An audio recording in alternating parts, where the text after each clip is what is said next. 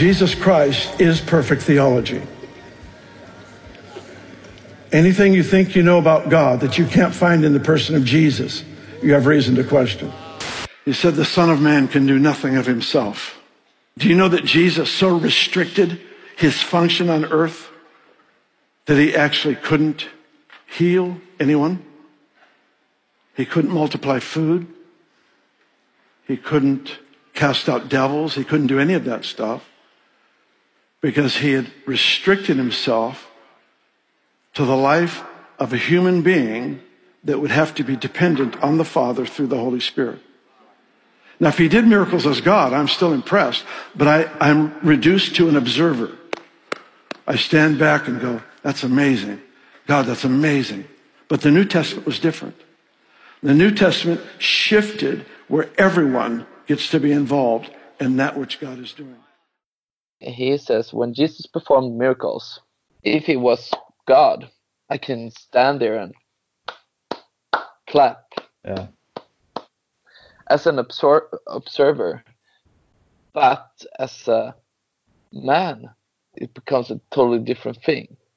Yeah. He rose a model for us, and that goes hand in hand with what you describe and what Bill Johnson is trying to say about from Philippians 2:6-4, that Jesus is just man. They put up Jesus as the role model for us as live as Christian. And like you described, Chris, when they say that Jesus was just a man, it is because that we should follow his example, and everything is possible for us as it was for Jesus. So he models that he needs the Holy Spirit. Therefore, we need the Holy Spirit. He cast out demons. We should cast out demons. Yes, Jesus says this to his disciples. That's correct. Yeah, I can read the scripture here. So it's Philippians 2, chapter 2, verse 6 and forwards. So, who, Jesus, being in very nature God, did not consider equality with God something to be used to his own advantage. Rather, he made himself nothing by taking the very nature of a servant, being made in human likeness.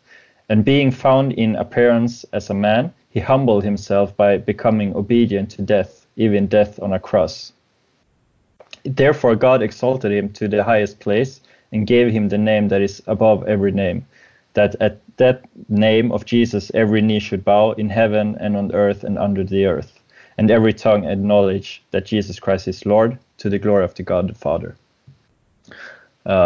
So he's creating a theology out of basically, I mean, there have been theologies prior to Bill Johnson that has stated this, that while on earth, he sort of laid aside some of his divinity.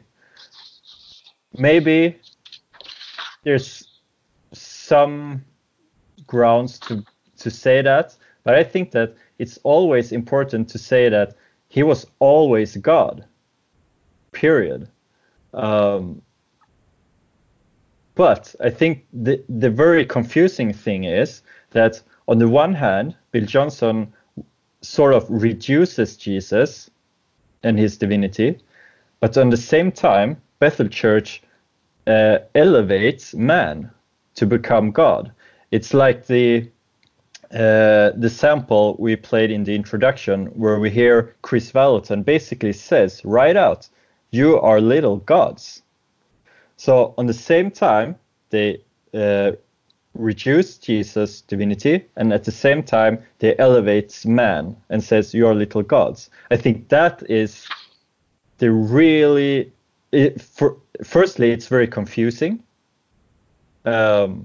It's like Bill's point is like, to be able to heal as a man, we need the Holy Spirit. So therefore, we need to decrease the divinity of Jesus, because otherwise it wouldn't be attainable for us. That's one point that they make. But on the other hand, they make the point that we are little gods. We need to become gods in order to perform miracles. That is very, very confusing. Yeah. They have to decide. They have to decide. And the thing is, sort of both of these are false. Both of these are false. And so to every listener who is listening to this, it's so important to carefully listen to what they have to say, but also to test what they're saying, and not just one thing they're saying, but test it with everything they're saying, because there are a lot of confusion in this. But I think, like, the thing is, if this is true, that we're little gods, or if it's true that we as men can perform miracles by the power of the Holy Spirit, and they have this word of faith theology, as you said, Chris, why aren't they going to the hospitals right now? Because now is the time where people really, really need it. I can understand that. I mean, they have to follow the laws, and the laws right now, or the regulations, and the regulations are like, you can't go out, you can't have church service, you can't go to the hospitals and everything. Yeah. But I mean, these people are claiming to have power and authority, and claiming to be little gods. Yeah, I mean, sorry to interrupt you. I had a conversation with this, well, actually a bunch of people in a Todd White, one of his posts, because I asked Todd White, I was like, well, like, what about now? Like, isn't this the moment to go pray for people and do whatever? And people, I mean, said truth that not even family members are allowed to go to the hospitals because the law doesn't allow it. Oh. Okay, that's fine. But I mean, isn't this a spiritual thing, right? We can pray from home. Aren't we gathering in worship from home, right? Through live, through Facebook, through whatever you want to do it, right? Yeah. Well, pray from your house. I mean, is the power that God has given you as a healer limited to being physically next to somebody, or is the power, like, how does that work? I wish one of them would step out and explain how does it work, because I genuinely want to know. That's it. I mean, if I'm wrong, explain to me that I'm wrong. If you're right, explain to me why you're right. But I don't think that the power that God has given you, right, to heal and to be a healer should be limited by you being able to be next to someone or not. I mean, that's just my opinion.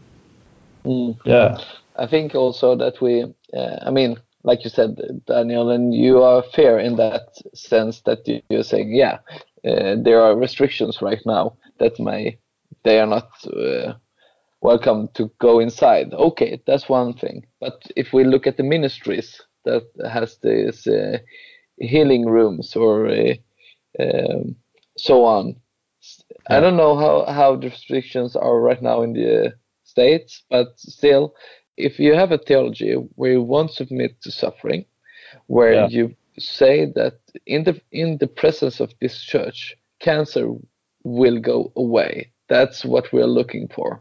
Yeah. We always strive and partner up with healing, and we are called.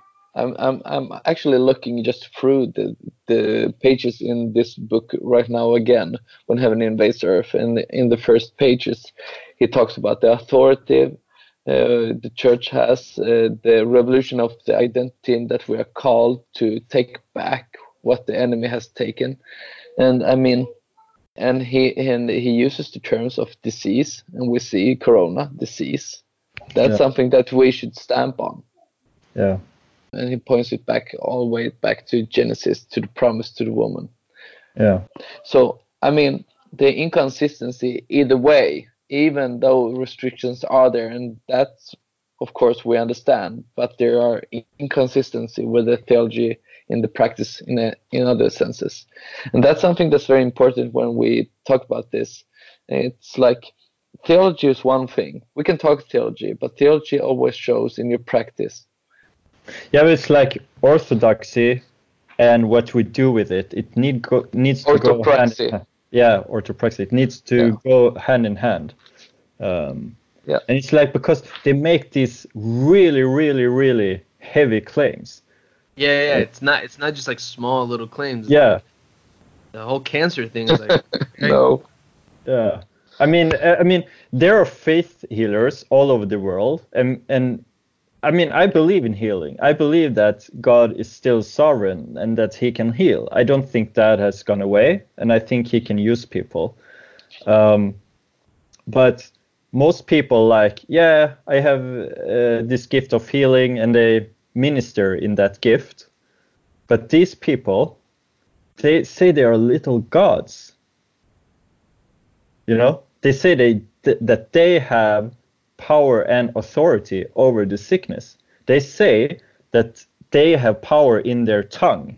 So that's why it's called the word of faith, that it even needs to be spoken. That's why they always say, speak life over this. Like I also forgot to say this in the beginning. Like I'm a worship leader, right? I don't know if both of you guys are worship leaders too, but I remember leading worship and seeing other worship leaders and saying things like, I speak life over this room, speak life over the person next to you, like move things in this atmosphere, like if we have this authority just the same way that God has over creating things. And like this guy said, let me see my notes, he says we can frame our world the way that God framed his world, right? And like the reason we can do these things is because of who we are, right? Yeah. It's just like, wow, I don't think I even want to have this much responsibility, honestly, because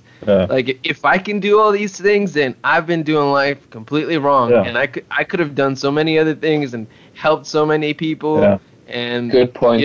Good point. Yeah. I really would not want to have all that responsibility. So, man, it's crazy how much we want to focus on ourselves. Yeah, and it's like the Hillsong pastor, the Swedish Hillsong pastor.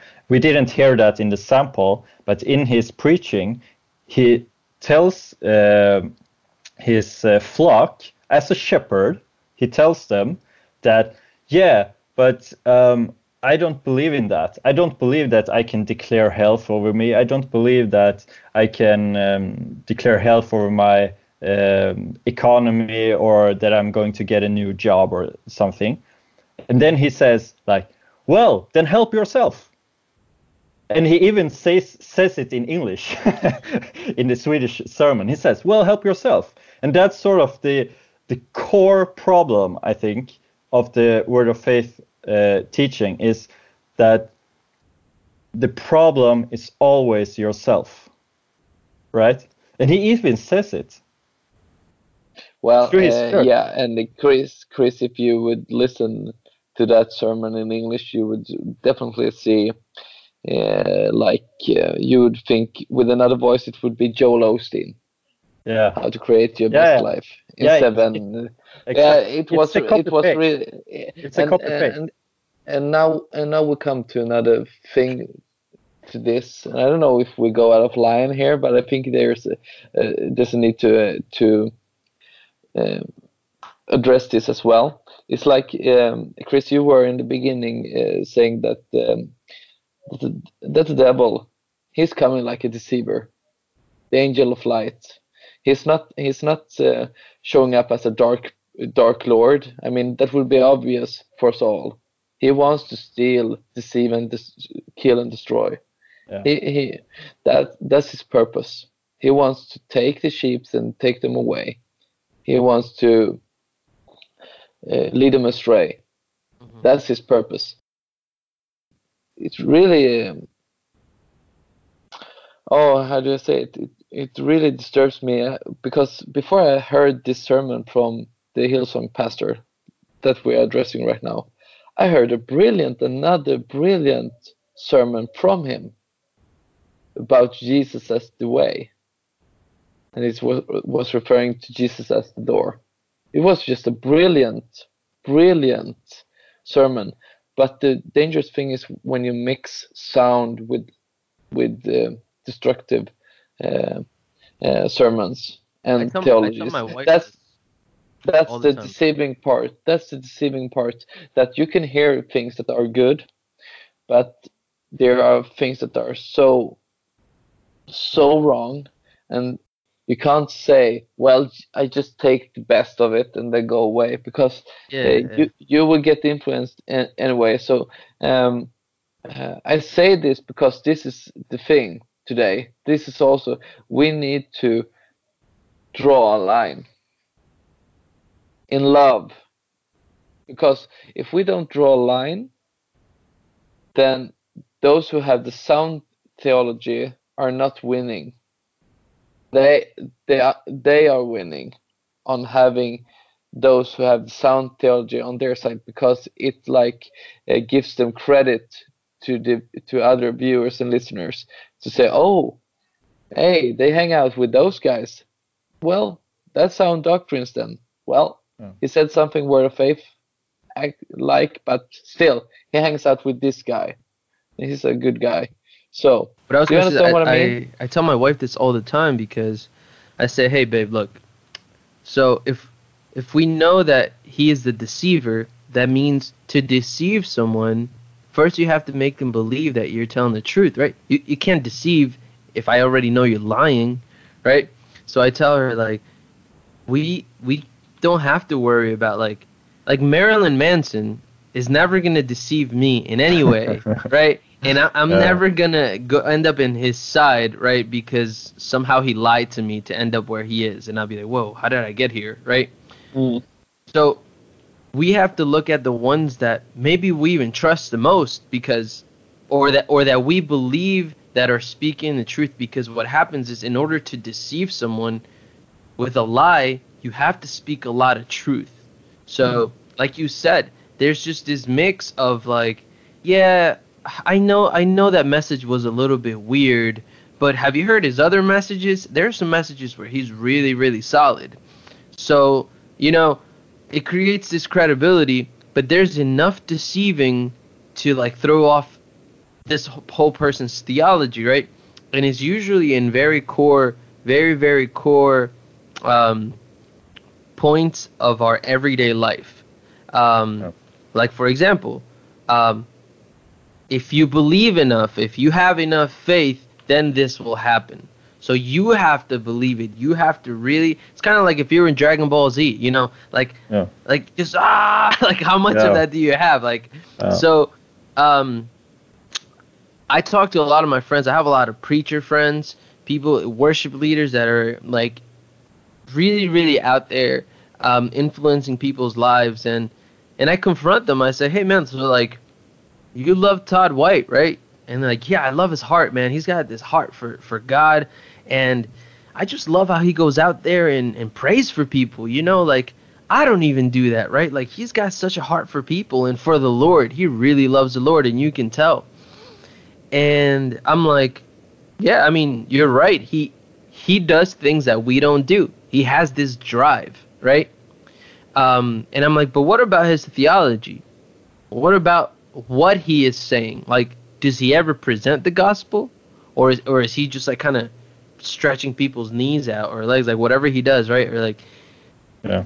And my friends tell me, yeah, there's some weird things about him, but I eat the meat and spit out the bones. Take the good and spit out the bad. And that's what it all boils down to. But there's a problem with that, because I hear exactly that a lot when I talk to people as well. Like, yeah, eat the meat, spit the bones. But I listen, the meat is rotten. It's like you said, there are problems in the core. There are core doctrinal problems that leads to, this is another Jesus. Listen, don't eat this meat. We need to throw away that fish. And I understand that people might think, well, you're very, very harsh. Yeah, I am. But I mean, this is doctrines. And all the way through the Bible, doctrines are important. I think we need to. There's a great Lutheran theologian that's called Scare. He's from Missouri. He says all theology is Christology. All theology is Christology. Yeah. And that's something that I really agree on. That we need to see that those things that people will say, oh, it's just small things, but all boils down to who is Jesus in this. Because and that's also, I said before, the background, this big framework that builds up the theology that like shows the branches in the topics that we are addressing. It's like they don't, in my opinion, this is my opinion of it, so you don't have to agree, but I mean, what I see, it's like Jesus honored both crucified and resurrected. Yeah. But they are just pointing on the resurrected part, and in a pastoral sense, and for me, it's as a shepherd, that's my gift. I mean, that's something that God has put down in my heart, and for me, it's like walk with people in life and see when you don't honor suffering.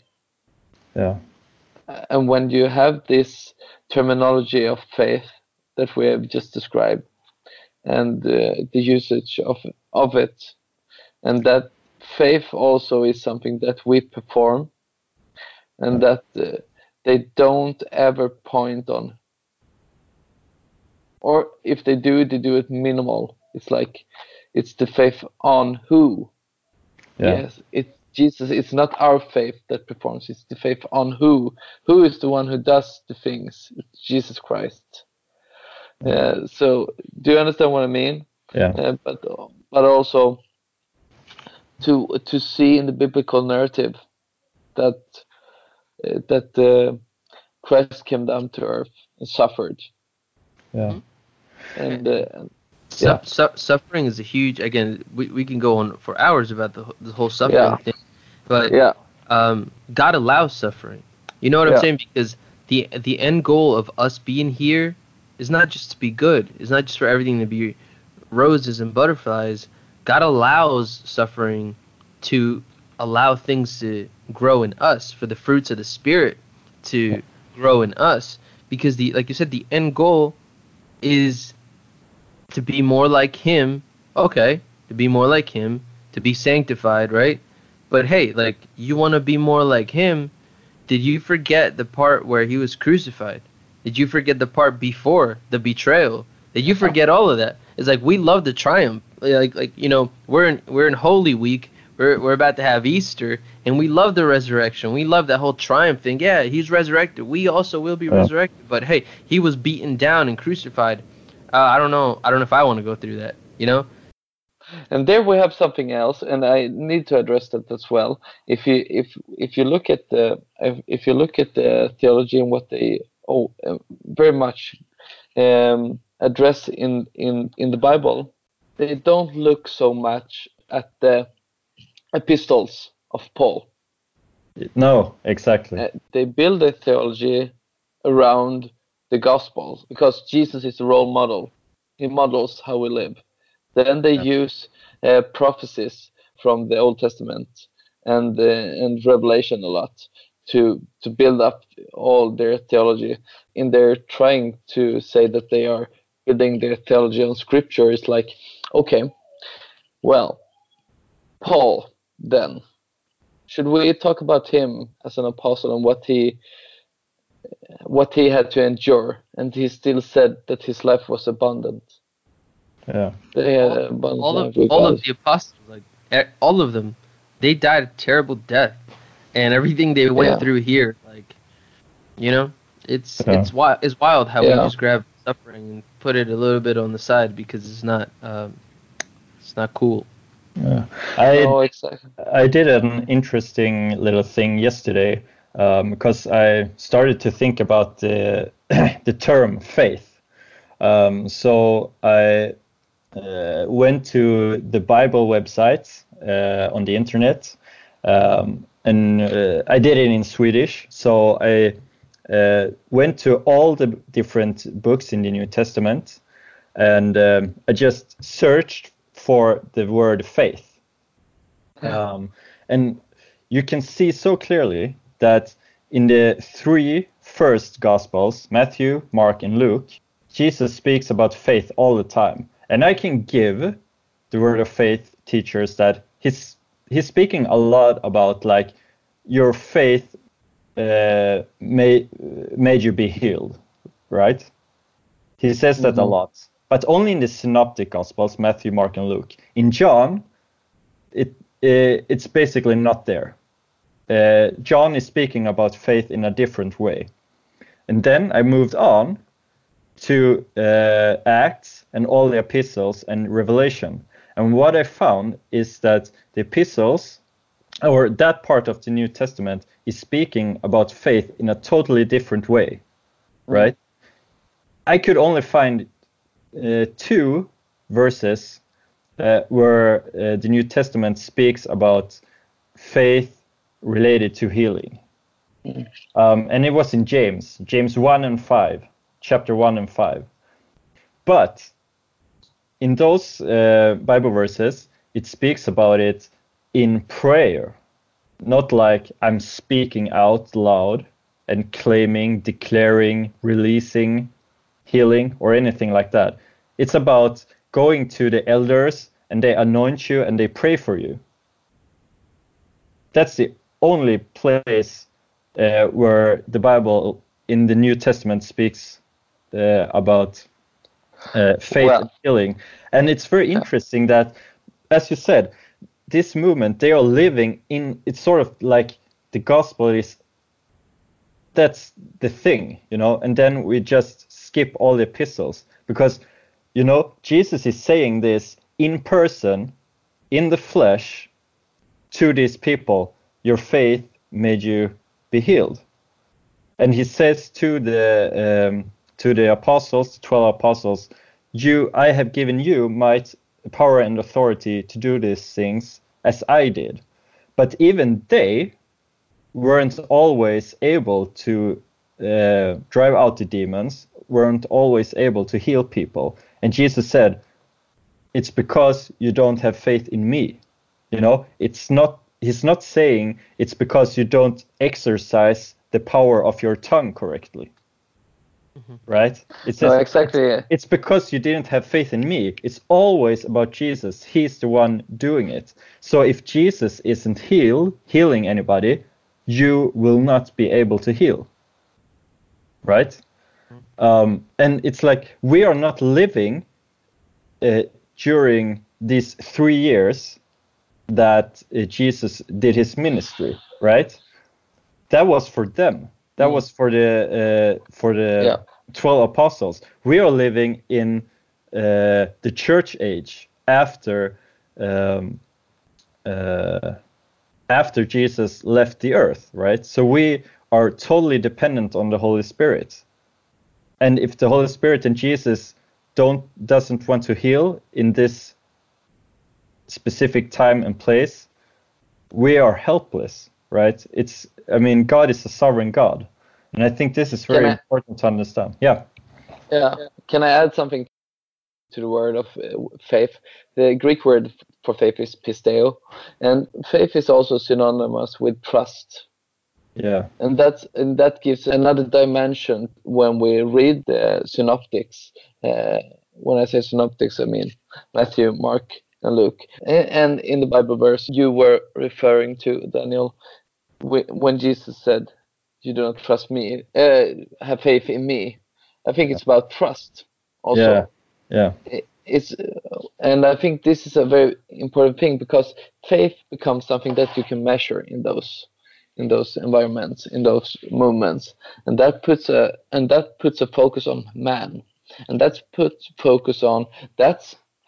something I see, and you need to see those things combined as well. In those movements, they talk a lot about intimacy with God, and that's great. I'm for intimacy with God, in the sense of reading scripture, prayer, everything. But here we talk about you do it because you want to have deeper revelation and walk more in power like Jesus did, and be more filled with the Holy Spirit and have more faith, so you can do those things that God has said that you should do. And that puts focus on the man, that you're doing those things. I don't say everyone is doing it, but I say that I think it's common that you do it because You see this as means to the need that you need to do, to the mission. Do you understand what I mean? Yeah.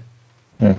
I wanted to add a little bit to this, the faith thing, because just for anyone who's listening or watching, I don't know if you guys agree with me here, but a buddy of mine asked me about like 3 weeks ago what was faith, and this is what I wrote back to him. I said, faith does not equal belief. It's not a force that the more you have, the more probable you want things to happen. Faith is a fruit of the Spirit. We can only have it if God gives it to us. So if you go to Galatians 5:22-23, the King James Version says, "But the fruit of the Spirit is love, joy, peace, long-suffering, gentleness, goodness, and faith." Yeah. So I wrote, this is also why faith is a spiritual thing, not a mind thing. It's supernatural. It's why we can today believe that a woman, Mary, got pregnant without having sex. That makes no sense. But with the faith we were given by God, we can believe it.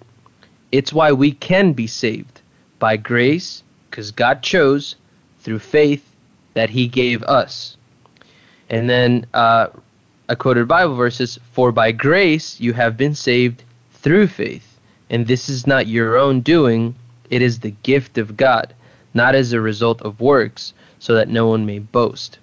So, yeah, faith is not belief. It's really not the more, because you know how people will say, "Oh, I have faith in my team," or I have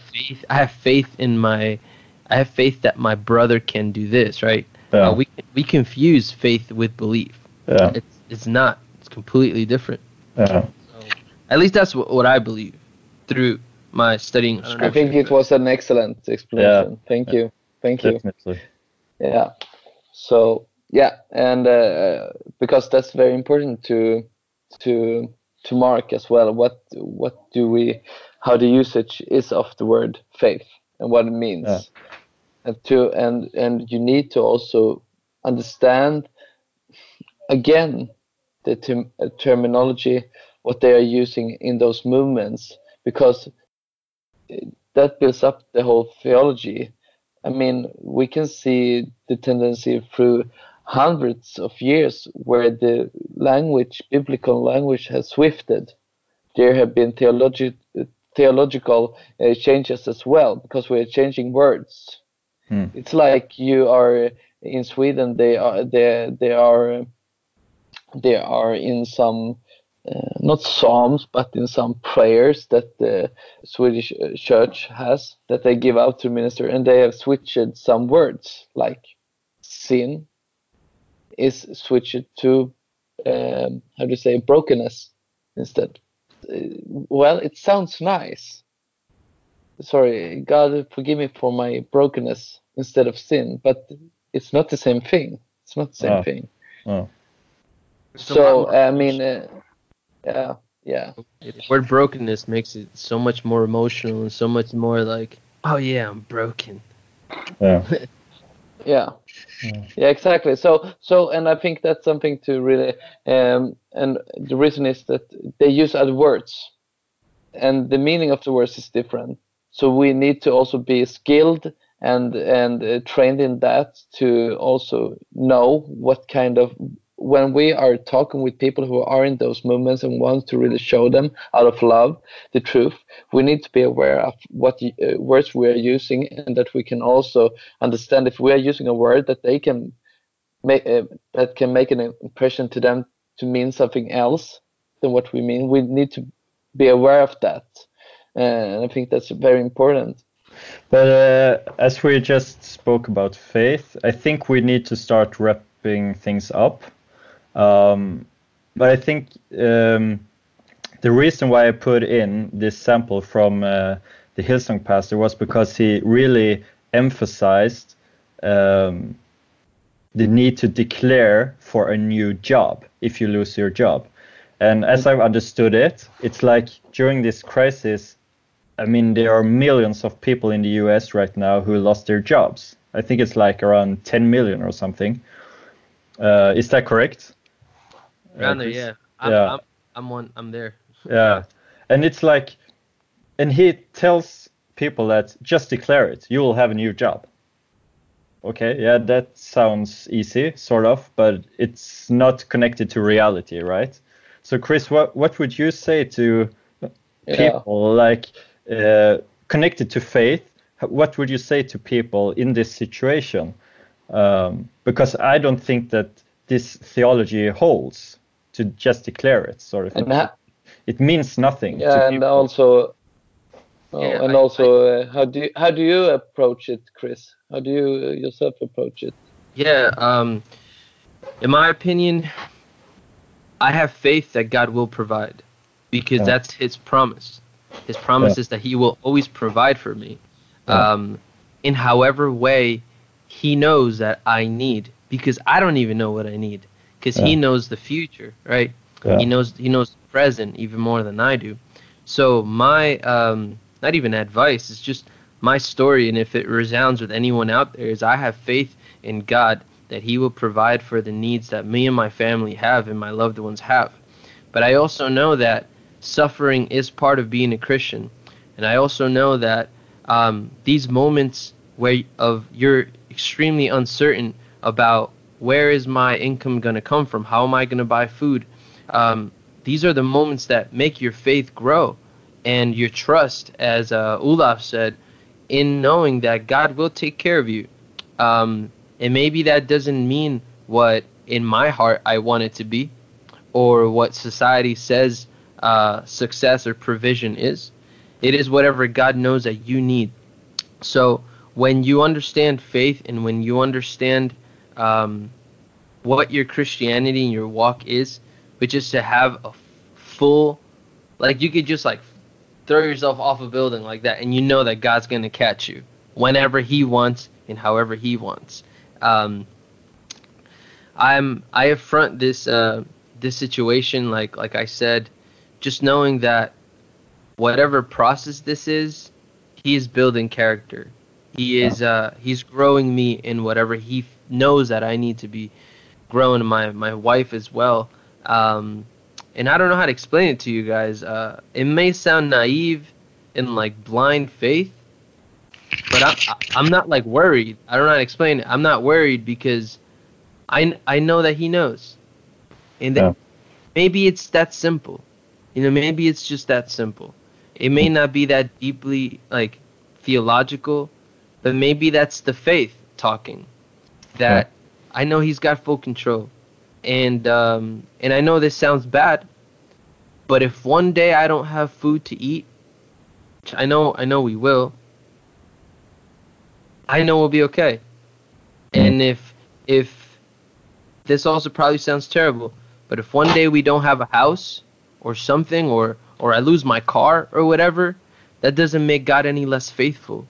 That doesn't make Him any less God, because I lost material things. Because I still have Jesus. Because when you die, you have Jesus. And as Paul says, he counts it all as loss. So that might sound naive to a lot of people, but at the end of the day, Jesus is all you need. And I know that sounds super cliche. I don't know how to explain it. I don't know how else to explain it. No, but you are addressing, and I think if I can just take a biblical example again with Paul there, when he addresses the Corinthians in 2 Corinthians, and he's talking about in 2 Corinthians chapter 4 verse 16 to 18, he talks about not losing hope. And even though how do you say the outer body is destroyed, the inner built up. It's renewed, or it's built up. Built up or renewed. He says that in a context of where the Corinthians are viewing Paul as not an apostle with charisma, and there's not appearing to them with as a leader should do in a Greek-Roman context. and they were listening to the false apostles instead that Paul is referring to. But he is explaining that his suffering is preparing also the richness that they will spend in eternity with the Lord. Therefore, they do not lose sight, and they are keeping their eyes fixed on the invisible. And I think that's a great combined Bible passage to what you describe, Chris. Olof, to wrap up, I mean, we listened in the introduction to this couple, or about this girl, Olive, that died in Bethel Church, and how they handled this situation. And you're a father yourself, you have 3 kids. What do you say to people who might fear loss during this COVID crisis, or who maybe already have lost loved ones to this flu? What do you say to these people? Yeah, and it's a pretty big question, but I know also that people are going through hard times right now, and say, man, I can't really imagine when you say kids, and I think about my kids. It grabs me for a moment. Sorry, but I need to be honest. What would I be needed to hear the truth, but also in a pastoral care sense? And do you understand? So I think I need to reflect on that a little bit to formulate, because this is not an easy thing to just say. Yeah, of course. But my thoughts is like, because in these movements they had so much faith. I think it was honest. I think they had honest faith that this little girl was supposed to be resurrected, right? But she wasn't. But I think we have to turn that into something good, like to point to the resurrection, right? To Christ. He is the resurrection and the life, right? And through him, we have the promise that one day, when earth and heaven is going to pass away, he will renew everything. There will be a resurrection in the future, and that is our hope. So if we put faith in that, then it's not something that we need to produce. We don't need to have worship settings and worship and sing like crazy, or jumping back and down and prophesying things that aren't going to come to pass. Then we just find this, not childish, what you say, childlike. You find this childlike faith, like I'm a child of God. And it's like you said, Chris, that no matter what happens now in this crisis, we have that truth, even if we don't feel it for the moment or not. We have that truth because it's written. It's written. At least that would be my take on it. But as I don't have kids myself, so I don't know exactly how it feels. But that goes for losing parents and grandparents as well. I mean, it's mostly the elders who die right now, but I think it goes for them too. And I think it's a good wake-up call, especially for the Western Church, to see what is the church and the value of we need each other. The thumb is nothing without the foot, and we need everyone each other. And what's really sad today is that people die alone. What's sad is that people are sick alone. In Jesus Christ, you have peace with God, and you are never alone. And eternity awaits you. If you are a believer who are listening to this and you are going through a hard time, being sick yourself or others that you love is sick, there is one who has gone all the way to so that we can have peace with God. He was crucified for our sins. And Jesus examples that suffering is not a bad thing. And I also want to honor you who are suffering right now and say that it is okay to suffer. And I pray to God that people around you will come to you and support you, and you will find strength and courage and ability to come up on your feet again. Yeah, that's what faith is, right? It's okay to suffer. It's okay to be sick and still have Jesus. I mean, that is faith. It's not lack of faith to be sick. It's not lack of faith. I think that is very important. So yeah, I think this has been a very interesting conversation. I mean, we've covered a lot in 1.5 hours. Yeah, but you have to say. May I just say the last thing about Wake Up Olive, because that was the thing we were addressing. Yeah. The parents there. Yeah. I really hope that they will not leave God if they one day will see that the theology and the practice have turned them into not take the time to mourn for the loss of their daughter, and to really let God take the place to be the rock and the one who leads them through the valley of death. Yeah. I hope that they will come closer to God, to Jesus Christ, who is the God both crucified and resurrected. Yeah. And that will lead them into eternity and where they will find their daughter again. Very, very good. To wrap well that said. up. To recapitulate, we have talked about strange doctrines and the lack of making the words become flesh, so to speak. That if we make great claims, we need to do them as well. And we really encourage people to think about these things, what these teachers are saying, and really test what they're saying. And I think this is a very, very good time to do those things, because people are at home, we have nothing to do, people can't go to work. Really think this through and pray in prayer, and with the word in front of you. And I really think that a lot of good things will come out of this crisis, that people will start to come back to the word and maybe starting realizing that much of contemporary church and teachings maybe doesn't hold through times like these. That it needs to be grounded on the word and the word alone.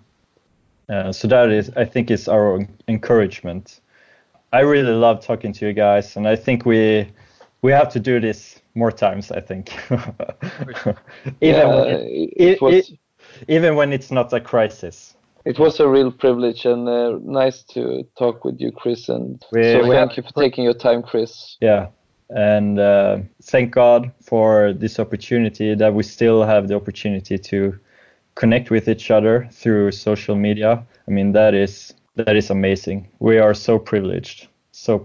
And I hope you all will find a little bit of hope and rest in what we have said and the way we wrapped it up as well. Yeah. Goodbye, everyone. Take care.